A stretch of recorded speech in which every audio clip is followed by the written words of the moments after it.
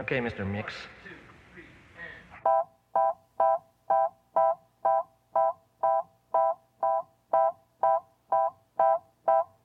One is the loneliest number that you'll ever do. Hello, everyone. Welcome to Reservations. We're your hosts. I'm Ryan Whalen. And I am the Eggman. Fuck me. What? Jesus Christ. A very strange album. It's very influenced. St. Pepper's. No, it's not Sgt. Pepper's. It's the other one. I'm the. It's the Magical Yeah. Tour album. Yeah, that album is fucking weird. Nuts. That one's nuts. But I do like that song. And I also really like Lucy in the Sky with Diamond. It doesn't matter. So You know, it's great that we're coming in this way. Speaking of weird music, because I have a bone to pick with you. a bone. Yes, Okay. Mr. I should listen to Maggot Brain by Funkadelic. So good. Oh, so. Well, the title track is what Eddie Hazel is maybe the greatest guitar player in music. So, I'm glad you're saying that, because I had a very visceral reaction to that song. To Maggot Brain. So, Interesting. I didn't get a chance to listen to it on my way to work when I told you I was going to do it. So I was like, you know what? On my way home, I'm going to listen to it. Yeah. And I listened to it, and it starts off with George Clinton talking, and then it leads into that. I will say the guitar solo is cool. It's brilliant. It is 10 and a half minutes long. But there's no, it was 10 and a half minutes long. There's no singing. No. I was physically getting so angry. Why? I don't know. Okay. And that's the weird thing. I was hands around my steering wheel, knuckles turning white, because there was no singing. And I don't know why. Like, I got so How interesting. angry. And I was like, nope. Can't do it. I'm not listening to this album. Oh. I apologize. That is the only song that's instrumental. The rest of them is singing. I fucking couldn't do it, dude. I was like... Interesting. It's their sophomore album. God, it's so good, I mean, Eddie Hazel. God. Dude. One of the unsung heroes of guitar, in music history. People don't talk about him like they talk about Hendrix or Prince or Clapton, and they should. They should. I don't... Like, I was yelling at the cars going by me, obeying the rules of the road, and I was screaming at them. Wow. Because I was so angry. Wow. And I don't know why. I've never had that kind of reaction. And just like that, we've lost all of our viewership. I know. Our listening listenership. We still have Joel, so it's all right. Yeah, it's that's true. I bet you he don't like it either. We gave him a whole episode, so he better be sticking around. He better, But dude, so that's why I said, man. Maggot Brain. Love it. Oh God. Love it. I have a vinyl, of course, and I listen to it in my office all the time. But it has to be when my neighbor is gone, so I can crank it. Right.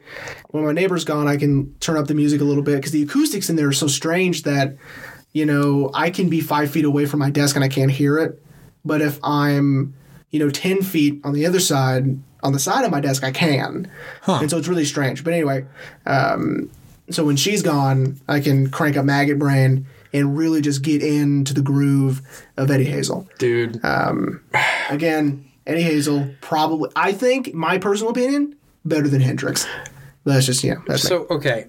I'll tell you what. I will give it one more try. All right.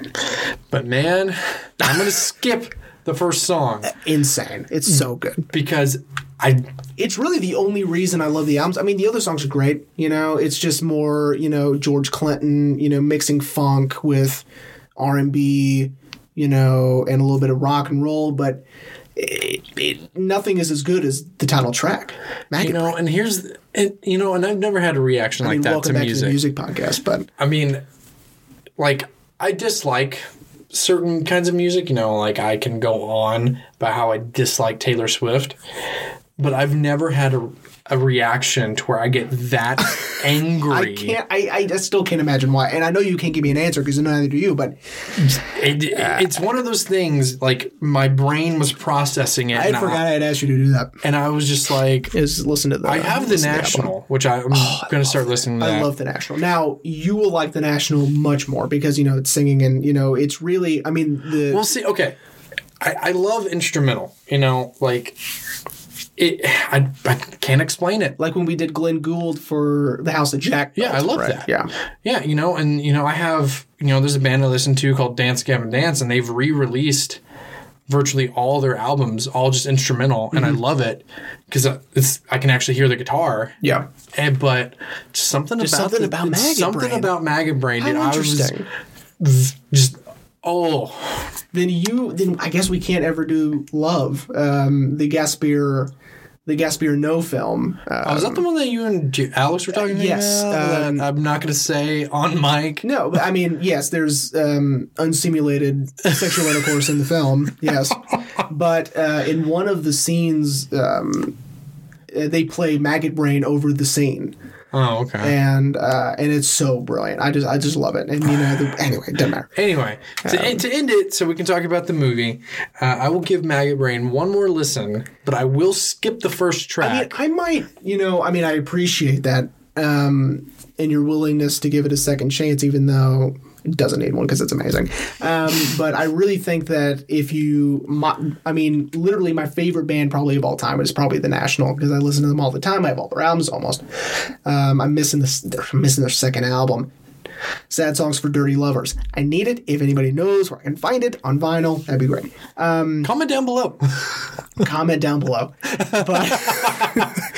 But to me, The National is a mixture of things that I love about music, which is its songwriting and unique and sort of powerful musicality and organization. And so it mixes like Leonard Cohen with, Paul Simon and, anyway. Yeah. Songwriting's phenomenal and the music is phenomenal. And, yeah, that's all I got to say about that. It's like Bon Iver, same thing. But anyway. Is that how you pronounce it? Mm-hmm. I've always called it Bon Iver. Like Bon Iver? Yeah. It doesn't matter. I don't think. I say Bon. Anyway. So to the movie, Magnolia. It is a Jeremy pick. It's a Jeremy pick. I knew nothing about the movie going into it. Which is how it should be. So I was very shocked when, Julianne Moore came on screen and then Tom Cruise came on screen and then John C. Reilly came on screen. And then my boy, R.I.P., Philip Seymour Hoffman. Yep. Love that guy. Yep. Anything he touches is great. Even Brandt in The Big Lebowski. A career best for Tom Cruise, in my opinion. Yeah, it was so refreshing to see him not be Ethan Hunt. Yeah. And I tell people that all the time. I'm like, listen, if you want to see what Tom Cruise can do, watch Magnolia. Yeah, because, The Mummy was essentially Ethan Hunt fighting a mummy. The only time I've ever seen him not be Ethan Hunt was Tropic Thunder. And that was because they physically put him in a fat suit. Right. But even then, it seemed like he had more fun. Yeah. But with this, I loved it. I loved his character. I loved how he handled himself. And a career end for Jason Robards. This is his last movie. The Earl, correct? Yes. Yeah. Earl Partridge, yeah. Yeah, that was... So, man... So, while I was watching the movie, I was 2 hours in. A 3-hour movie, by the way. This is a long movie, but it's worth it. My opinion, it kind of flies by. I mean, the first time you watch it, it flies by. To me, it really not dragged, but it definitely felt its length. It definitely felt 3 hours, but not in a bad way. Like The Godfather Part 2, for instance. You're getting into a 3-hour long movie. And this is a unique thing because this movie really primarily takes place in movie time in one day. Yes. And so I think that's what makes it, maybe you can feel the time more. And I can see why you can feel the time more, because we're not going day to day to day to day. We're going hour to hour to hour to hour. It's like the final season of How I Met Your Mother. Which I hated. I was actually talking about that the other day. I was like, it's a good season. The last episode should have been the season. Yeah. which it blows my mind that they didn't do that. But anyway, this is not the How I Met Your Mother podcast because I love the finale. But anyway, but yeah, no, man, I enjoyed it. You know, like I was saying off mic, greatly enjoyed it. I went from, and I think this is a testament to the movie, to any movie really. I went from laying on the couch to kind of sitting up a little bit to fully sitting forward, and I'm like, okay. Yeah. Because the first 30 minutes, as I told you off mic, wasn't really grabbing my attention. I was just like, okay, you know, we have all these different characters, and you know, it's this interconnectivity that I haven't picked up yet. It took me 3 or 4 viewings. Okay. To realize how Earl and connects Linda to everything. And Frank, so their clump, so it's Earl, Linda, Phil, and Frank. Mm-hmm.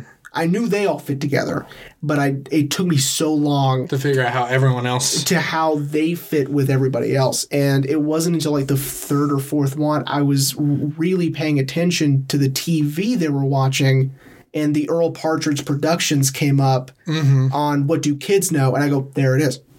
Yeah. That's how they're connected with everybody else. Yeah. So the first 30 minutes, I didn't feel very engaged. I was just like, all right. But then at the hour mark, that's when I felt like things were starting to kind of pick up a little bit.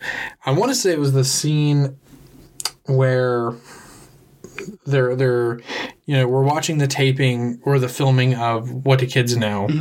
And he asks where this opera came from. Right. And the kids start singing, but then you can hear it playing in the background. That's when I was like, okay. Right. And then we jump to Linda and Jim in her apartment. Claudia. Right. Oh, Claudia. Sorry. What did I say? You said Linda. Sorry. Claudia and Jim in her apartment. And you can then hear we it in the background. Opera. Yeah, that's when I was like, okay. And then that's when I progressively started to sit up and like really focus in on the rest of the movie. Yeah, he does that a lot. Paul Thomas Anderson does that a lot in this, where he'll use music to connect these characters together, you know, without saying, these people are all connected, right? Right. We get to figure it out. And like I said, sometimes it could take a minute. For me, it took a lot to figure out how Earl fits in with everybody. Oh, and I forgot about William H. Macy. God damn it. That's right. That's Donnie Smith. But yeah. So, would you like to know how everyone fits together? Because I drew a diagram. I mean, I figured it out, but everybody else. Yeah, everyone else needs to know. So, and there is an extra person in here that is mentioned, but his story was cut from the movie, which is Worm. Right. Orlando Jones. Yes. Is Worm. Yeah, because I was looking through the cast list to see if maybe there was anyone else I missed. Yeah. I was like, Orlando Jones? And I am the biggest fan of Orlando Jones. I think he is the best. I think his character on American Gods is so interesting. What's his character again? I don't remember. Because I'm reading the book. Because he's the smooth jazz I don't think I've gotten in the book there. Who in the show appears on a slave ship and convinces the slaves to break out of their chains and burn the ship down. It's pretty crazy. Well, he's the Spider. I loved him in, even though it was a very small role, I loved him in Office Space. He's so good. I'm trying to stay off drugs, and it's very blatant. Like guys, I just say that to sell these magazines. Yeah, man. Oh, you're not going to tell anyone, right? Well, that all depends.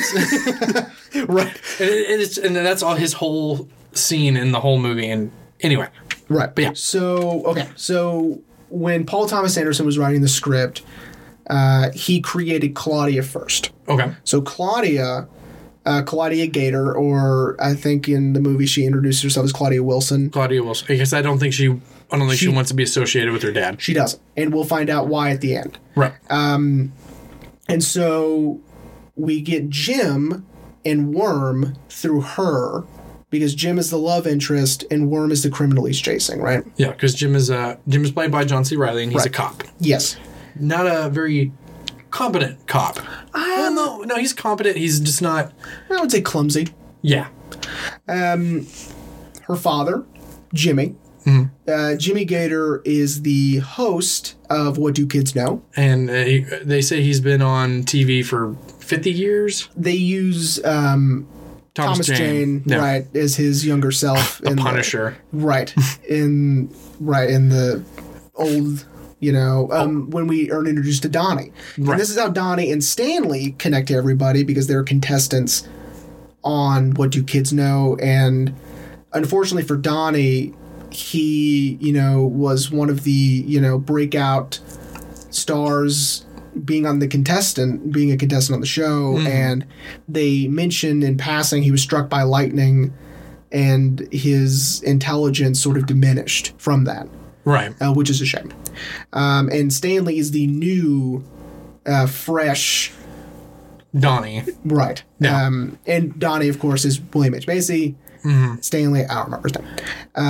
Oh, and I forgot Alfred Molina is also in the movie. Yes. Now, Alfred Molina is Donnie's boss, but he's not, one of the main characters. Yeah. I didn't even put Jimmy's wife in this either because she's not really a main character either. Yeah, no, Rose, you mean, Yeah. Claudia's mom? Yeah. Oh, okay. The only husband and wife that are in here is Earl and Linda. Right. So Earl Partridge, like I said, is Jimmy's boss. Mm-hmm. He owns the production company that produces What Do Kids Know? Right? Mm-hmm. He is married to Linda, and his son from a previous marriage is Frank T.J. Mackey. Tom Cruise. And his nurse is Phil. Philip Seymour Hoffman. I love that. Is that he was Phil and Phil. Yeah. And so that's how everybody connects. And so the coolest part about it is at this night, okay, they don't necessarily live this far away from each other, but in this instance, in this night, they're, I think, 1-2 square miles away from each other. And you can tell because when, I think it's John C. Reilly. Yeah, after he's leaving the restaurant, Claudia stormed out. Yeah. He sees Donnie right climbing up a telephone pole. Yes, and the ambulance that's taking Linda drives by Donnie also. Yeah. Mm-hmm. And so, but really, it's when the ambulance drives into the frogs. Spoiler. You can see the cutoff, right? Okay. Where it starts and where it ends, right? Where that line is being drawn of where they are. And we'll get to that in a minute.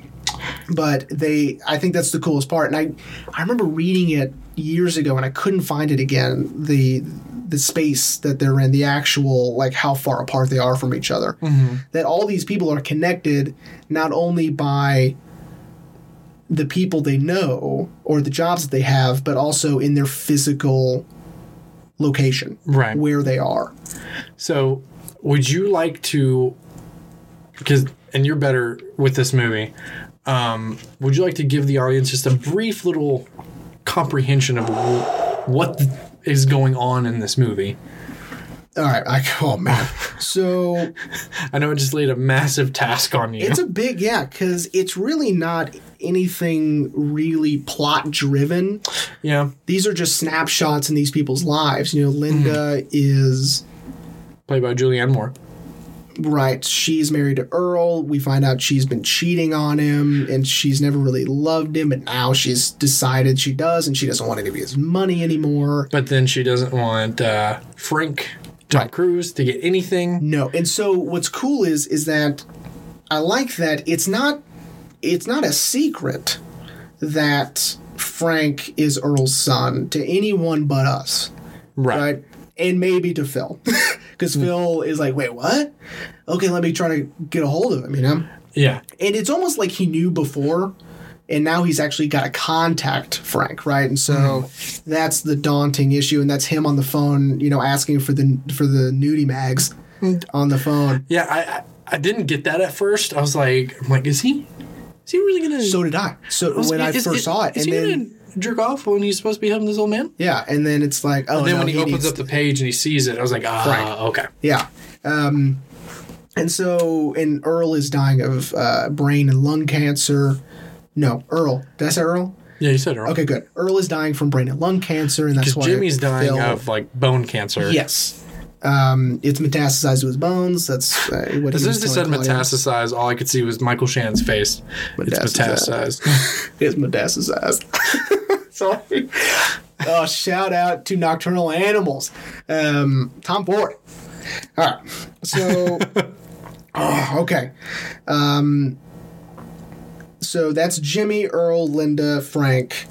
Well, not really Frank. Frank is a... I should have said, we should have explained who these people are. Right. I should have said that. Right. So we've already touched on Linda, Phil, Jimmy, Frank, or Earl.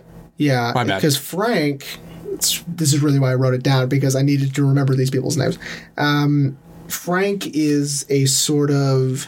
motivational speaker. Yeah, but one that is problematic in today's day and age. Yeah. Dude, woke culture would tear him apart. Yes. So he has... It's kind of like when that VH1 show, The Pickup Artist, was on. He's kind of Dude, like I don't even remember that show. Oh, you don't? Nah. That's crazy. Okay, so maybe it was some fever dream I had once, but I'm pretty sure that show existed. So Frank is a motivational speaker, slash I was going to say pickup artist. pickup artist, right? Yeah. So what his job is essentially to sell these, books and DVD, or I guess not DVDs, it'd be videos at that point still. Well, it was 99. It should have been... That's true. DVD should have been... Right, just not coming in. Yeah.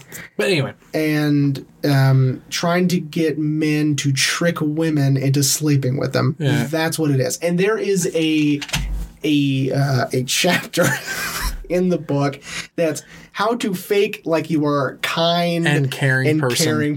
Yeah. Isn't that horrible? And I love... I mean, the whole thing is... His monologues are phenomenal. Oh, absolutely. Yeah. I mean, the whole thing is gross, but, like, I love the title, Seduce and Destroy. Seduce and Destroy, right? So good. His first line, the first line we ever hear him speak is respect the cock and tame the cunt. It is very aggressive right off the bat. I mean, this guy is out of his mind. And I hated what he was wearing too, that leather vest and that the first outfit. He does do an outfit change. But it's that, weird sort of silky shirt and the leather vest. It was very, I hated it. And I think he was getting ready for Mission Impossible 2 because his hair was long. Yeah, his hair was really long, yeah. Yeah. So I think he was getting ready for Mission Impossible 2. He does. Taylor Two Kitties. The best one. Yeah. No, it's not. It's the worst. No, it's not. It's the worst one. Anyway. So that's what Frank does. Donnie Smith, as we've said, was a quiz kid. At Quiz Kid Donnie Smith in 1968. He won the big prize. And since then has had a string of bad luck and is down on his luck. Got struck by lightning. That was terrible. Terrible sentence structure. Sorry, guys. Runs into a 7-Eleven at the beginning of the movie. That was crazy. So I still haven't quite figured out, why I just know it was an accident. He just wasn't paying attention. Yeah, and which is a good representation of where he's at now, because before he was Whiz Kid Donnie Smith, there's no way he would have done that. But after the lightning strike and the neglect in his, intelligence has made him a clumsy buffoon, and anyway, so his part is really, he gets fired from his job and he sits in a bar, and that's one of the great establishing shots where it's Goodbye Stranger by Supertramp from Breakfast in America. And we kind of do a 360 of the bar. From his perspective, right, from his perspective. And that's where we get to meet people that he's going to meet here in a minute, right? Mm-hmm. And I always say the grandpa from Luck of the Irish. I don't remember his name, but that's who he is. I've seen him in other things. I just can't. Yeah, I mean, I have too. He's the fucking the Indiana Nazi from the Blues Brothers. Perfect. He's the fucking leader. Oh, that's right. Okay. No, it's Illinois. Illinois fucking Nazis. And then we get to meet everybody in that bar. That was really cool. Stanley, of course, is the new one, the new whiz kid who's on the show currently. Mm-hmm. His dad is sort of...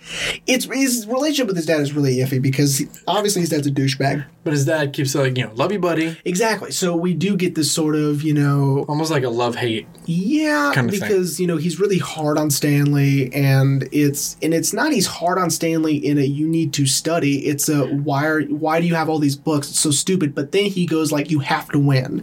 Mm-hmm. You can't do both, sir. Pick one, right? And so it's really frustrating to see their interactions. The one I hated the most is when, it's revealed that he wet himself in the middle of the competition, which I was like, this I skipped it this time because it makes me so uncomfortable that I was like, I know what it is. I skipped it.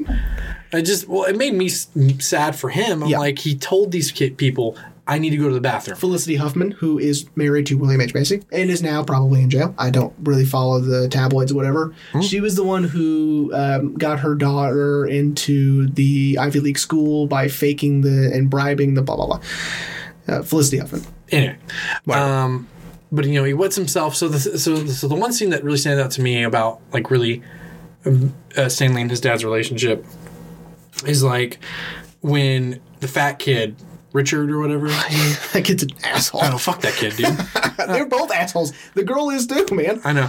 But then, like, he's like, oh, he fucking pissed his pants. And his dad, like, leans in, almost like a caring father would. And he's like, you pissed your pants? Like, and he sounds so sincere. And then when he picks him up, he's like, oh, Jesus, Stanley. Yeah. Why would you do that? Yeah. And I'm like... Right. And... that's sort of when the crescendo starts, mm-hmm. and then where we get the big payoff at the end. But then we talk about Jimmy, and we talk about Claudia, we talk about Jim. Okay, that's everybody. So I know it's a lot of people, right? Yeah.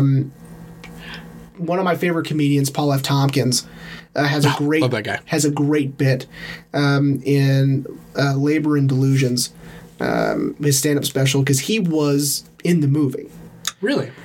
But he was cut. But he was in the movie. Because Paul Thomas Anderson loved going to Largo to watch comedy, mm-hmm. that he would ask comedians every once in a while to be in his movies. And Paul F. Tompkins ended up being in There Will Be Blood. But he first started, and here he said the script was like the phone book. I feel like I heard him talking about this, that it was massive. It's huge. Oh, that's right. I remember this, because then he's sitting there and he's... flipping and circling, and then Tom Cruise sits down and blah, blah, blah. So and he says something like, oh, you don't have to worry about it, man. And he's like, you don't? And it's so... I really highly recommend people looking up the bit. It's really, really funny, and... I feel like you showed it to me. It's great. Yeah, I'm pretty sure I have. Yeah. And we haven't even gotten to what I think is the most interesting part of the movie is the beginning. Yes, I really wanted to talk about that, because I feel like that sets up... It sets up the idea of coincidence. Right? And so we have the account of the hanging of the three men. We have... I just got chills just saying that, because I love the story, and because that one's true. Really? Yeah. And then we have... the suicide. The scuba diver. Oh, right? The scuba diver. That's right. And then we have the suicide. So the Greenberry Hill, that's true, from what I read. So it was three men who... They mugged the guy, but he ended up dying, correct? Mm-hmm. And then they broke into a shop and robbed a shop. And it turns out that their last names, Greenberry and Hill, it's also the town's name, or the name of the apothecary or whatever. Oh, okay. Greenberry Hill. And so that's just this crazy coincidence, right? Mm-hmm. And then we have the old urban legend of the scuba diver who gets scooped up from the lake after a plane picks it up to put out a fire. However, they do a little... Twisty twist. Yeah, where the pilot and the scuba diver had met... like a couple nights before. Yeah, 3 nights before when the scuba diver was dealing the pilot blackjack. Yeah, and they had an altercation. Yes. Right? Unbelievable. And then when the pilot realizes that that's the same guy, kills himself because he's the coincidence is too strong, right? Yeah. And then we have the suicide. So the suicide of Sidney Belcher. Yes. Is a story to help police officers determine cause and effect, because the way it looks is not the way it happened, right? And it's such an amazing example of cause and effect. I really feel like they broke that down really more well. than anything. Yeah, because they had to, because it's so complicated. Right. And it used to be anyway, a real life example they give to police officers to determine cause and effect. Okay. And so what's really cool is that on the rooftop where Sydney is, there is, I think, hose or rope or something in the shape of an 8 and a 2. And it's to represent Exodus chapter 8, verse 2, which we'll get to. There's also a man in the audience of What Do Kids Know holding an Exodus 8:2 sign, and it gets ripped out of his hands by a member of the production staff. Sidebar. Yeah. Sorry. It's okay. Clark Gregg. Yes, Clark Gregg. It was the countdown guy. That's I was right. like, Agent Coulson. Now, the narrator... He's also Jimmy. Yes. His best that's friend. Ricky Jay. Right. Yeah. Then there's also on one of the ExxonMobil gas stations on the marquee, it says Exodus 8:2. Also on. But anyway, so the suicide. The suicide. So it's so fascinating how they break it down and how complicated it is, because he would not have died from the fall. He was shot. Yes, because there was, they had laid something to... It was a net because they were either washing windows or scaffolding or something. I think it was scaffolding. It was some sort of construction was being done to the building, and so they put down a net just in case, right? For the workers. Which, sidebar, if he hadn't gotten shot, how did he not notice the net? I don't know. Despair? I don't know, dude. But here's the really insane part is that the fact that he gets shot in the first place from out the window, right? It's from his parents. Third story window. Yeah, it is his parents. And he's the one who loaded the shotgun. So he is an accomplice in his own murder, right? Oh, yeah. And they explain that, right? That he was so sick of his parents fighting all the time. And they would always threaten each other with the shotgun, that he, the night before, loaded the shotgun so that if they actually do threaten... they'd kill each other. Right. But instead, she misses, hits out the window, and that was as he was falling. At the exact moment she shot the gun, and it hits him in the chest. Yeah. Right? And then he hits the net. Right. And we know it's a suicide because the note in his pocket. Right? And so it's this really very complicated story of coincidence and cause and effect. Right. Right. And so these three stories sort of prepare you for the connectivity of these characters, that, you know, these coincidences, you know, are powerful or what, right? Right. It's incredible. I love this movie so much. Yeah. So anyway, what did you think of the prologue? I love the prologue myself, but... Prologue's the beginning, right? Yes. Okay. Sometimes I get prologue and epilogue confused sometimes. Yeah. No, I loved it.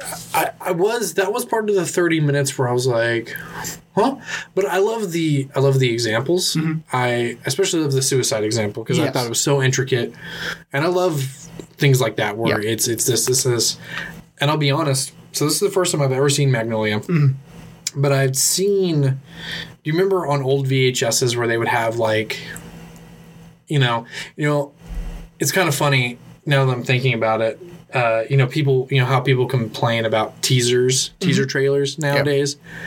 And that's what they used to do in the 90s. They would do teaser trailers and no one would bitch. Yeah. But I remember seeing a teaser trailer on one of our old VHSs of Magnolia, and it was of the suicide example. Oh, that's cool. But right when he gets, like right when they shoot and you see the guy fall, and you see Sydney fall, and then it just says Magnolia and it like flashes all the actors' names. Yeah. And as a kid, I was always like, well, what is this? Yeah. But no, so I really loved the suicide. I didn't catch it until I looked at the cast list, that the janitor from Scrubs is one of the guys. Yes, he is in the beginning example. He's Hill. He's the last one. Yeah. Yeah. Because I was trying to pay attention to their faces. I was like, they wouldn't show us close-ups of their faces if they weren't important. And and I didn't catch it until I looked at the cast list and was like, oh, hey, Dr. Jan Etor. Yeah, Jan Etor. But yeah, no, I loved it. Again, that was the main part that really held my attention in that first 30 minutes. But then after that, I was just kind of like, oh, okay. Well, none of these people are those people. Why was this even there? Yeah. No. But then, yeah, but it was interesting because then I started to, because then I was like, okay, I think I know what I'm about to get into. And still wasn't expecting. No. The big crescendo. Yes, which I think before we talk about, I think we should talk about where all of our characters ended up when it happened. Yeah, so they, become victims of their choices. Right. So I think the most troubling one is Jimmy's, because we get the reveal that he might have and did, according to the trivia and probably to Paul Thomas Anderson, that he absolutely did molest his daughter, Claudia. Yeah. Yeah, because that was the one. So I like certain closure. In By the way, that's Philip Baker Hall, and I love Philip Baker Hall. He plays Jimmy. Yeah. I wanted closure with that. Mm-hmm. Like if a film ends and it's meant to be left to our decision, then I have no problem with that. Mm-hmm. But when it's something like this, I was like, no, I need closure. I need to know, did you do it? Yeah. Which is, the thing that his wife says, Yeah. Just tell me. And he was like, I don't know. And I'm like, yes, he does. Yes, you do. You do know. I know. It's really frustrating. And I'm like, just fucking tell me. Here's your closure. Mm-hmm. They mentioned this actor twice, in the movie. And it's supposed to subconsciously get you to think about what molestation does to a person in the long run in terms of depression and addiction. And they mentioned Corey Haim twice. And Corey Haim, of course, was molested as a child and fell into a pattern of depression and addiction and drugs. And it killed him. Yep. Mm-hmm. Yep. And that's Claudia. Claudia is supposed to be that. And I would like to point out, she does so much cocaine in this movie. I know, it's a lot, right? And it happens in one day. She does at least 3 lines before John C. Reilly shows up at her apartment. Yeah. She does at least 2 while he's there. I think she does 3 more lines before their date. She does a line while they're at their date. Yeah. And then does a line when she comes home. Yeah. Like, Jesus Christ. She did a lot of cocaine. No. Yeah. She does 2 lines when she gets home. That's right. She does do 2 lines when she gets home. Oh, my fucking God. Yeah, it's a lot of cocaine she's doing. I know, man. And I love that actress who plays Claudia. She was the mom in Butterfly Effect. I don't know if you remember that movie. No. Never saw it. Nah, it's okay.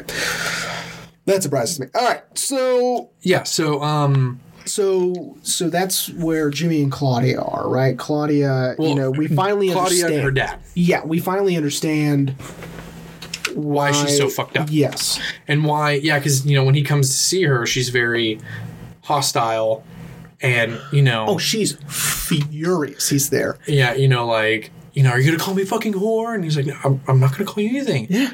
Like, I'm dying, sweetie. And she's like, oh, you're dying? Yeah. And he's like, I'm not trying to lie to you. And also his sort of decline is very uncomfortable as well when because for some reason they're doing it live, and I don't know why they're doing that. But maybe they're not shooting it live, but it's the audience, right? And they're watching him. Mm-hmm. Yeah, so he gets hammered before they start filming. But that's really not, I don't think, I think it's a mixture of the cancer and the alcohol. That he is so, because it sounds like he does this all the time.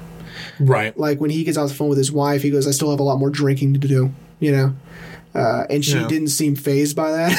Yeah. She herself is also drinking. And so it might be a ritual at this point, because he also had a shot on his desk when he calls his wife. Before the taping, yeah. Yeah. And he was like, where were these cards 15 minutes ago? You know what I mean? Right. So we know it's before, and there's a shot on his desk, so he's been drinking all day. Yeah. And again, no one seems to be fazed by that. Yeah. So with Jimmy, so his wife storms out, tells him he deserves to die alone, and then goes to see Claudia. And then she leaves to go see Claudia, and he pulls out a gun.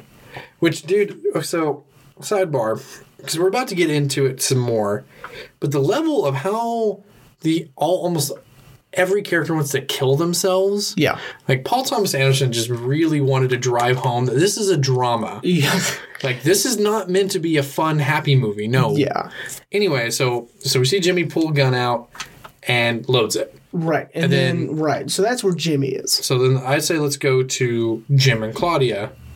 Okay, Jim and Claudia are on a date. Yes, and it seems it is going well. They do seem to like each other mutually, right? I mean, this isn't, one-sided. It is two-sided, but Claudia is so damaged that she doesn't want him to get caught up in that, right? Right. And Jim doesn't feel like he is the perfect person she thinks he is, and he's trying to explain that to her, and blah, blah, blah. And yeah, so... he explains that he lost his gun today. Yeah, and he feels like a fool, and, he's so ashamed and embarrassed and, all this stuff. And, and she understands, but, it's still, you have no idea, Yeah. what kind of person I am. You'd hate me, and they go their separate ways. Yeah, right? She goes home. Yeah, she storms out. And he goes home, I guess, as well, is driving home. And, and then... He sees Donnie. Which we have to backtrack a little bit. We do, because he does get fired. I did mention that he is fired. And now he has decided that he still has keys. That he's going to go rob the place. Yes, because he needs his... Solomon and Solomon. And I love that he doesn't say, I'm going to get braces. I'm having oral surgery. Oral surgery. Like, just say you... Corrective oral surgery. Yeah. I love that he keeps saying that. But yeah, I see him getting out all his keys. And I'm like, oh no, Donnie, what are you going to do? He's going to go rob the place. And he does. And he technically gets away with it. He robs the place. And then he decides... He's going to go put it back. And he's like, yeah, it's stupid. It's stupid. I'm going to go put it back. And then he's on a ladder. Well, because he realizes when he left, which I don't think he realized when he left, the key broke off in the lock. Snapped in the lock, which is so crazy, right? Yeah, and he didn't notice it until he comes back and he sees it and he's like, oh, fuck. Oh, no. So then he's like, okay, I'll climb the telephone pole. Yeah. And then... Stop. He's on the telephone pole ladder, whatever. Stop. And then I think we should do Frank. Frank has been doing an interview. Yes, he has been doing this interview with this woman, and it's an actress I've seen in a lot of things. She's fantastic. They don't say what the interview's for or who with or anything like that. It's just he's doing an interview. He's doing an interview, and it's a taped interview. There's a camera there, so, I mean, whatever. And she offends him. She does, because she's uncovered his lies. Because he's been lying about his mother, his father. Where he comes, yeah. And now we're getting the piece together that Earl Partridge is his dad. Right. And they've been estranged because he left them while his mom had cancer, and Tom Cruise had to watch his mom die of cancer. Which we get the full picture when Earl is telling all this to Phil. Yes. In this beautiful monologue about pain and regret, and this sort of guilt he feels, and it's really powerful and really sad. And I mean, dude, Jason Robards. I love Jason Robards. So may you rest in peace. So Frank ends up getting connected with Phil. Phil finally gets to him. Well, there is one thing I want to ask you. Sure. So during the interview, when she offends him, the interviewer offends him, he runs out the clock. And he just sits there. He doesn't answer any of your questions. Right. And all he says to her is, I'm silently judging you. Yeah. And then he runs out the clock. And she was like, that's it? You just sat there? And he was like, you wanted my time. I gave you my time. Yeah. And then, he called her... He kind of got a little aggressive with her, and he called her a fucking bitch, but then she pushed him back. Which, did she think he was going to hurt her, or? Maybe, it's possible. But do you think, but I'm sure it's because since he was already getting aggressive, she was like, ugh. And he, during, I think the whole interview, it was sort of really tense because, he is just, he's on. You know, especially in the beginning of the interview, he's when he does he's the Energizer Bunny. a standing Like handstand, like backflip. Yeah, back somersault into his pants. Yeah. He was already wearing his pants, but Dude, and I'd like to point out that this is the closest I've seen come to seeing Tom Cruise's penis. oh yeah, And I don't ever want to see his penis. oh all right, But I mean, kinda rude. These tidy whities, and it's just bulge. yeah, it's just right there, dude. I know, dude. And then and what I thought was really funny. He's like, I'm like Batman, like Superman. I'm like, hey, you almost were those guys. You almost were. Yeah. But yeah. So then Phil finally gets in contact with Wolf. Finally, Well, Phil's still on hold yeah. because Frank is talking to what's her name? Well, he's talking to a person that works in his company. Mm-hmm. Yeah. And she's telling him, I think you should go over there. Yeah. And Frank's like, no, I need you to give me information about what Phil said. Right. Yeah. And so finally, And then Frank goes out and does his second speech and then just loses his shit. oh man, okay, so I did write this down because the difference between the two, because we only get two. Yes. We get the first one, obviously, because there's two. Shit, Jeremy, don't be an idiot. We get the okay. opening one is literally what I meant to say. We With the dun dun Yeah. dun dun. with the 2001 Space Odyssey sort of opening, which is shot sort of in a medium. We see a lot more of his body in this one. Mm-hmm. And he's It's very focused. It's sharp. It's he's using a microphone. yeah. It's very calculated. And he's interacting rehearsed. he's interacting with the guys. Right. This second one. This is after the interview, so he's flustered. It is close up, and it's sort of sporadic. It's unorganized. He fucks up once because he goes, "Open your blue booklets," and he flips the table over. Your white booklets. Your white booklets. How to pretend you are nice and appropriate, whatever. Well, and I love that shot when he's like, so now we're going to talk about how to pretend to be nice and caring person. Yeah. And the camera's still focused on that, but he's all the way over here. Yeah. And I love that we can hear him. No, I don't need a microphone. And then the camera catches up with him. Yeah. No one can see me with my fingers. Gesturing, yeah. Yeah. And so the difference between the two is wonderful. And this is, a testament to Tom Cruise. Again, he's a much better actor than we give him credit for. Yeah. People just see Ethan Hunt. Especially when he goes and visits Earl. Oh, dude. I was starting to get a little, I was like, oh my God. Yeah. It's amazing. So when he finally goes, and of course we're yada-yadaing over the whole singing bit. Yeah. Well, here, I think we should take a quick pause on Frank. All right. And catch up with Linda. Okay. Linda. Because right before we talk about when Frank finally goes in, we should talk about where Linda and Earl are at this point. Yeah, Linda, Earl is obviously still in his house because he can't leave. You know that. He's in his hospital bed. You're right, he could be faking. Yeah, you're right. Linda has OD'd in her car. Well, and I'd like to point out that she has been going around to like all these different doctors and seeing. When I first saw Julianne Moore doing all this, I was like, she's gonna get fucked up. Yeah. Because she goes to the doctor that I guess is trying to help Earl, then she goes to a psychiatrist, and then goes to a pharmacy and hands 5 prescriptions. The pharmacist is the most unrealistic thing about the movie, and that is counting the climax. Really? Because he is like, oh wow, that's a lot of stuff. They're not allowed to do that. They're not allowed to say out loud what your prescription is in front of other people. That's illegal, isn't it? It's HIPAA. It's a HIPAA violation. So that's your personal information. No one else should have it, right? And so the fact that he is, commenting, making jokes about her prescriptions is so unreal. I hated that part. It makes me so uncomfortable. But then Julianne Moore gives it to him.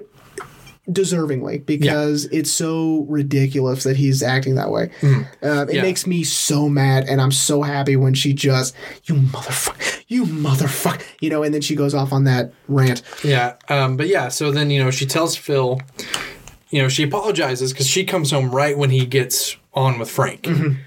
and she berates Phil. Oh, poor Phil, and she slaps him, and then she apologizes, and she does eventually, yeah. And she's like, if he asks, tell him I'm fine, and tell him that, thank you for taking care of me. Yeah. And so I'll be real. I knew she was going to die.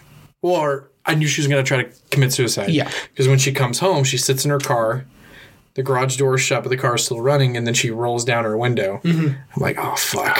I'm like, this is it. Yeah. She's going to kill herself. And then she doesn't. I was like, but she's not done with this. No.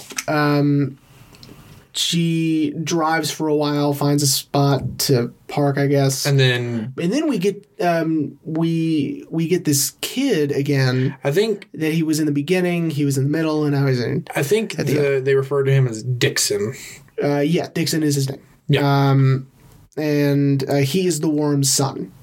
And the son of the African-American woman in the beginning where Jim... is called, yes. too. Yeah. Those are his parents. Dude, and I'd like to say, man, fucking... I was like, this kid's fucking everywhere, bro. He's not. He's in the same spot, right? And so this is where we get that sort of... They're all in the same area. Uh-huh. Because obviously he's a kid, he can't drive anywhere, he can just walk, and so realistically, no, he's in the same area, right? Which means everyone's in the same area. Yeah. And yeah, so he like a fucking G just gets in this lady's car. Yeah. Steals her money, but then calls 911. But then calls the cops. Yeah. Yeah. Or calls the ambulance because she's OD'd in her car. Yeah. And she doesn't end up dying. No. Because we, at the end, get that, this is the hospital calling on behalf of, whatever. Yeah. On Linda's condition or whatever. So that's where Linda's at. That's where Linda's at. And now, Earl. So he, as you mentioned, he'd given this beautiful monologue about Frank's mom, Lily, and that he loved her dearly, but he cheated on her constantly. There's a lot of cheating going on in this movie, by the way. Cheating, suicide. It's how we're introduced to Jimmy. Jimmy is cheating on his wife when we're introduced to him. Oh, yeah, man. God. Yeah, and so... Yeah, there's a lot of that going on in this because also Linda cheated on Earl. Mm-hmm. And she, admits that to the family lawyer. Yeah. Which I'm sure he was like, oh, fuck. Because she doesn't want any of his money anymore. But she doesn't want Frank to have it either, and that's the whole thing. Whatever. No. And you said it perfectly, yeah, man. It's this beautiful monologue and painful monologue and emotional monologue about how, he doesn't know why he cheated on Lily. Mm-hmm. He just knows he did, and he regrets it because he gave up his love. Now, why did Phil give him the liquid morphine? I mean...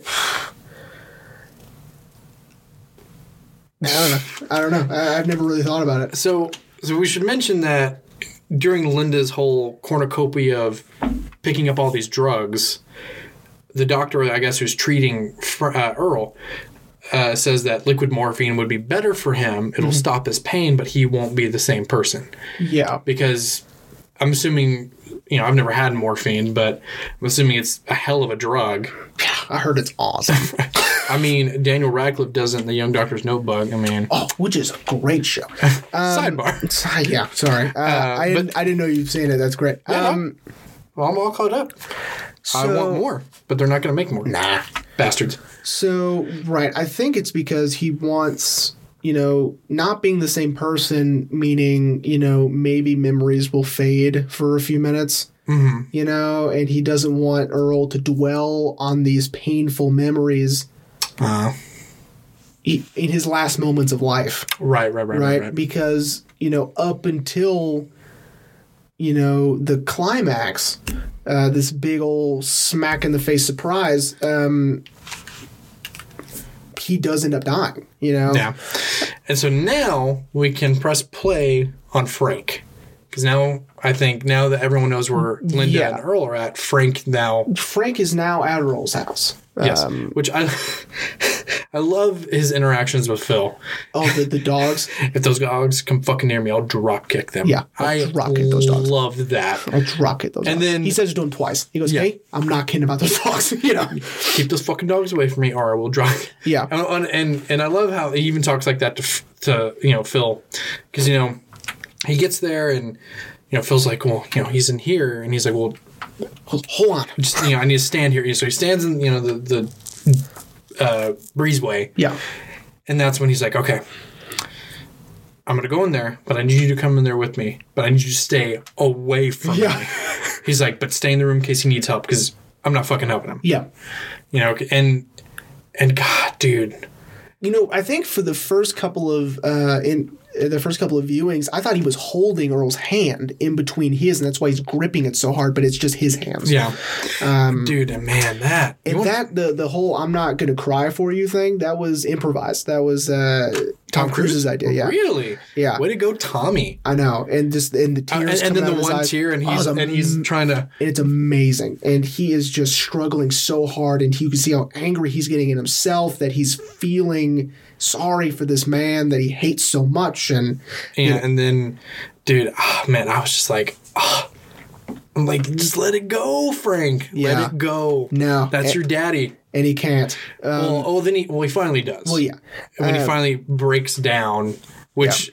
Is that whole sequence was so emotional, because then Phil's in the corner and he's sobbing. He's crying. Yeah, which again, my boy, R.I.P. Philip Seymour Hoffman. Until we cut to Jim driving, and then and then I get a big scare even when I watch it, because I always forget it's coming fast. I was not expecting. Oh shit. Yeah, it is. It's a jarring thing, because now we can talk about why this Exodus chapter 8 verse 2 is so damn important. Why are we seeing it everywhere? Mm-hmm. I wrote it down. Thank you. In the King James Version of the Holy Bible. Oh, the best version? That's a weird thing to say. That's pretty funny. All right. So the best version. The best version. I should have said the only version.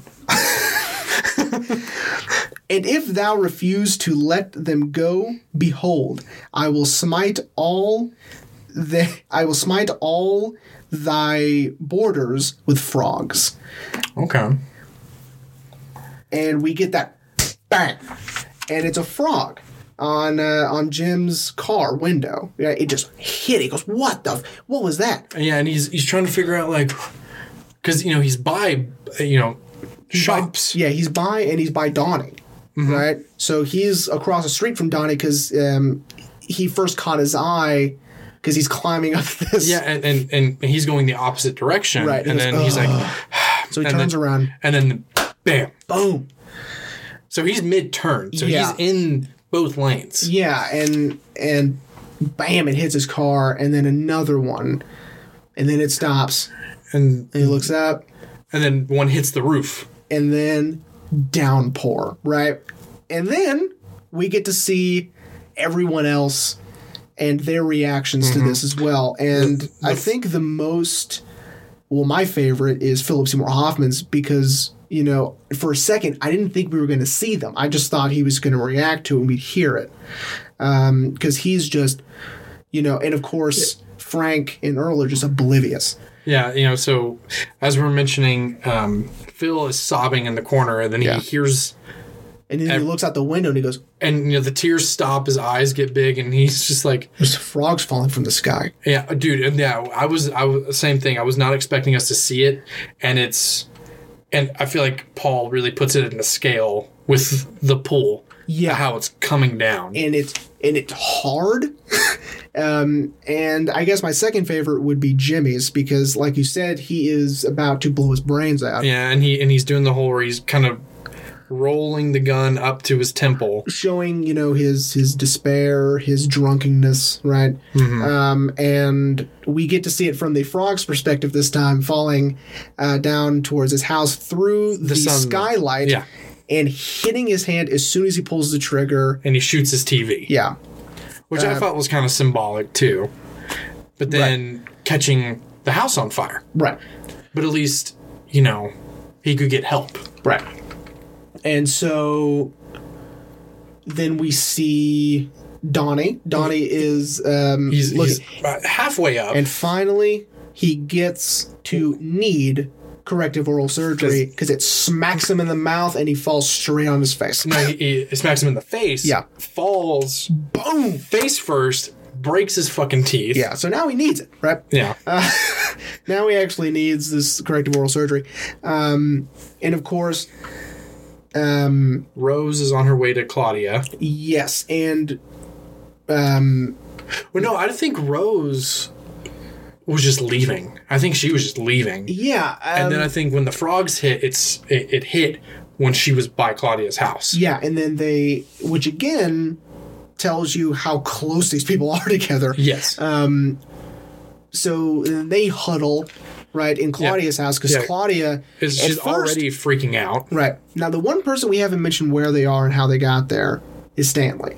Yes. Stanley, after the humiliation of What Do Kids Know, breaks into his school library. And like a fucking G is like, no, Jimmy. Yeah. I'm not going to go up there. Yeah, that's right.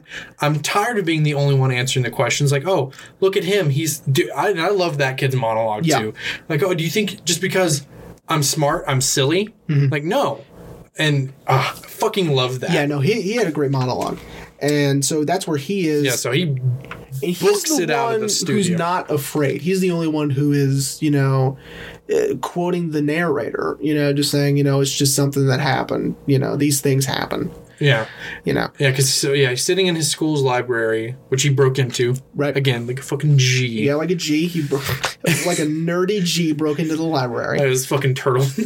And one of the things he's reading has frogs on it. I don't because they do scan. He's reading. At one point. He's reading like I guess other intelligent children. Yeah. So anyway, that's right. I think it was before he goes to What Do Kids Know. He's reading about frogs. So that's where he is, and he's again the only one unfazed by any of this. I guess with the exception of Frank, who's not even paying attention, right? Because he's still focused on his dad. So and then during all this, Phil's watching all this, and then Frank takes notice. Mm-hmm. But then all the thumping wakes Earl up. Mm-hmm. And he's able to look into Frank's eyes one last time, and then he passes away. He dies. Right? No. Which I thought was also very beautiful. Yeah. Because then Frank looks back. Right. And, and it's almost like this connection of, like, don't fucking hate me. I want to quote Avatar here. Blue People Avatar, not The Last Airbender. But, the whole, I see you. Mm-hmm. So they...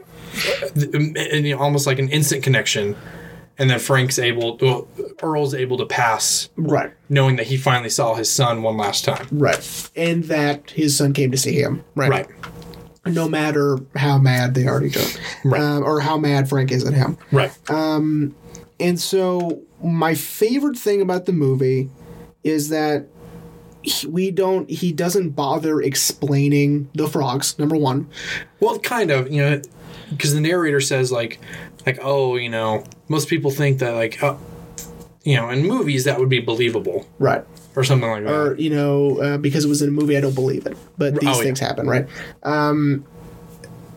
And we don't get to see much of the aftermath. Mm-hmm. We get to see a little bit. We get to find out where everyone's going to end up.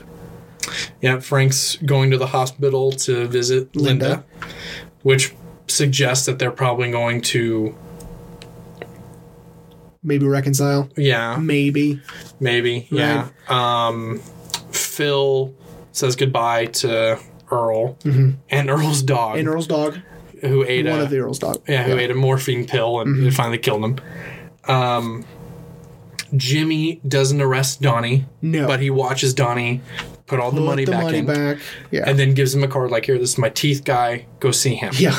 And which I love that Jim has a teeth guy. A teeth guy. And then he is going to go see Claudia. Yes. And, and Claudia is... And I like what Paul did is he put her in white Yeah. And white usually symbolizes, purity and cleanliness. Yeah, it's sort of a rebirth. Yeah, almost like suggesting that she's going to get help now. Right. And we get that, smile, look to camera, and then boom. Yes. Hope you enjoyed the movie, right? Yeah. Now, I asked you off mic, and I told you not to tell me till we were recording. You're not going to like my answer. The title. Yeah. Magnolia. Yeah. Why is it called Magnolia? I don't know. Oh, fuck. I told you you're not going to like my answer. God damn it. I waited all night for that. Yeah, sorry. Because I thought that it would, because I know, because okay. My mind's all over the place now. So I love it when things are obscure like that.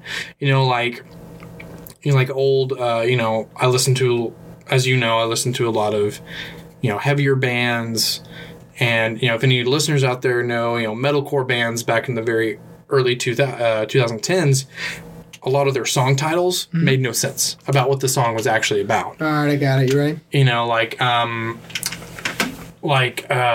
There's a band I listen to called The Devil Wears Prada. And they have a song called Reptar, King of the Ozone. And it's song has nothing to do with Reptar from Rugrats. And so, I don't know, man. But for movies, it's different. I kind of want the title to I want the title to make sense. This one will. You ready? Okay. All right. This is from the internet. The internet? Yeah, I know. But it makes sense. So, okay. And this is something I haven't looked up before. I should have probably wrote it down. The last explanation is going to be a coincidence, which is fitting. Right. But the other two, here we go. There is a legend that the bark of the magnolia tree can cure cancer. And a magnolia is a type of flower which is used as a symbol throughout the film. The concept of the blooming flower has been used as an anthology for the film's structure and flow. Okay. Now, here is the coincidence. Magnolia is an 8-letter word with 2 A's, and those being the second and the 8th letter, which is 8-2. Exodus chapter 8, verse 2. Ah. Yeah. So. Interesting. Yeah. Magnolia. I bet if we were to ever meet Paul Thomas Anderson, he'd be like, "No, that's bullshit." Actually, dude, I just like Magnolias, man. What's funny is someone asked him after the years after the movie came out. He was like, "Hey, would you ever recut Magnolia? And what would you do?" He goes, "Oh man, that thing's way too fucking long. I would cut it way down." That thing really? Yeah. He goes, "It is unnecessarily long." And I was like, really? I wanted more of the worm stuff. So he felt like the finished product that was released in theaters was still too long. Yeah, he thinks it's too long. I disagree. I think it's one of his best. Yeah, I disagree too. I felt like 3 hours and 8 minutes was perfect. Yeah. Wow, that's so crazy. Yeah, he goes, "No way, that's way too long." I think it's so funny that he might have, obviously I read it, I didn't see it, I didn't hear him say it. So I don't know what the tone of his answer was or whatever, the context. I'm sure he probably said it more like, "Oh no, it's already too long." Yeah, it's too long. I would cut it way down. Like there's a lot of stuff I can cut out of that and it's fine. Yeah, it still makes sense. I really do wish though that they would have cut a little more out of the worm stuff because if they're going to cut the character out, then cut everything else, or at least most of it out because obviously the kid is really important, so you can't cut him out and you can't cut the woman out, but you kind of can cut the woman out because yes, it introduces Jim as the police officer, but I don't know. Because you get two other incidents with Worm. It's when he comes home and he sees all the kids are there, and then when Jim drives by him, and Jim kind of you don't see his face, you just see a hooded guy, and Jim sees him and kind of puts it off until he starts running. Yeah, and then Jim's like, "Okay, that's when weird." He loses the gun. Yeah, which the gun reappears, falls from the sky like the frogs. We forgot to mention that Jim is a devout. I don't know if he was Catholic, but a devout Christian. Yeah, yeah, he is because the crucifix in his bedroom, and then when he's talking to God when he leaves Claudia's apartment, and then when he loses his gun. Yeah. Which now it's fitting that you explain the Bible verse in the ending for Jim to be a devout Christian. Right. Yeah, and and of course they don't say it because he's not in the movie anymore, but the worm actually killed the guy who's in the closet. Right. Well, I had a feeling. Yeah. And so, I mean, I really wish he would just fit it all together and just give me a 3.5 hour movie. I just saw The Irishman. I'm fine with a 3.5 hour movie. That's fine. And sidebar, if anyone can hear sirens in the background. Oh, yeah, sorry. I don't think you can, but I can. Just in case, we apologize. Yeah, we can hear it. Yeah. Well, is that everything, Jeremy? That's pretty much everything. Like I said, I love this movie very, very much. I greatly enjoyed it. I definitely want to get it now. Especially I want to get the Predestination. Oh, Predestination. Now, next week... Oh, have you decided? I have not. Yeah. But I will. So next week is going to be my pick. And then, like Jeremy said last week, just to kind of set you guys up, because we are kind of getting towards the end of season 2. Yes, we were finally counting episodes this time. Last time it was like 30 episodes, and we're like 22. Okay, that's long. It's not going to be that many anymore per season. Like seasons even matter because we don't take hiatuses. But we'll talk about it. Okay, cool. And so I would like to do a series of 3 films and a conclusion, episode 4 total, for my favorite stage-to-screen adaptations. Okay. So that will be after your pick next week. Yes. So next week, everyone, get ready. Will be my pick. I still haven't decided. I want it to be a good one.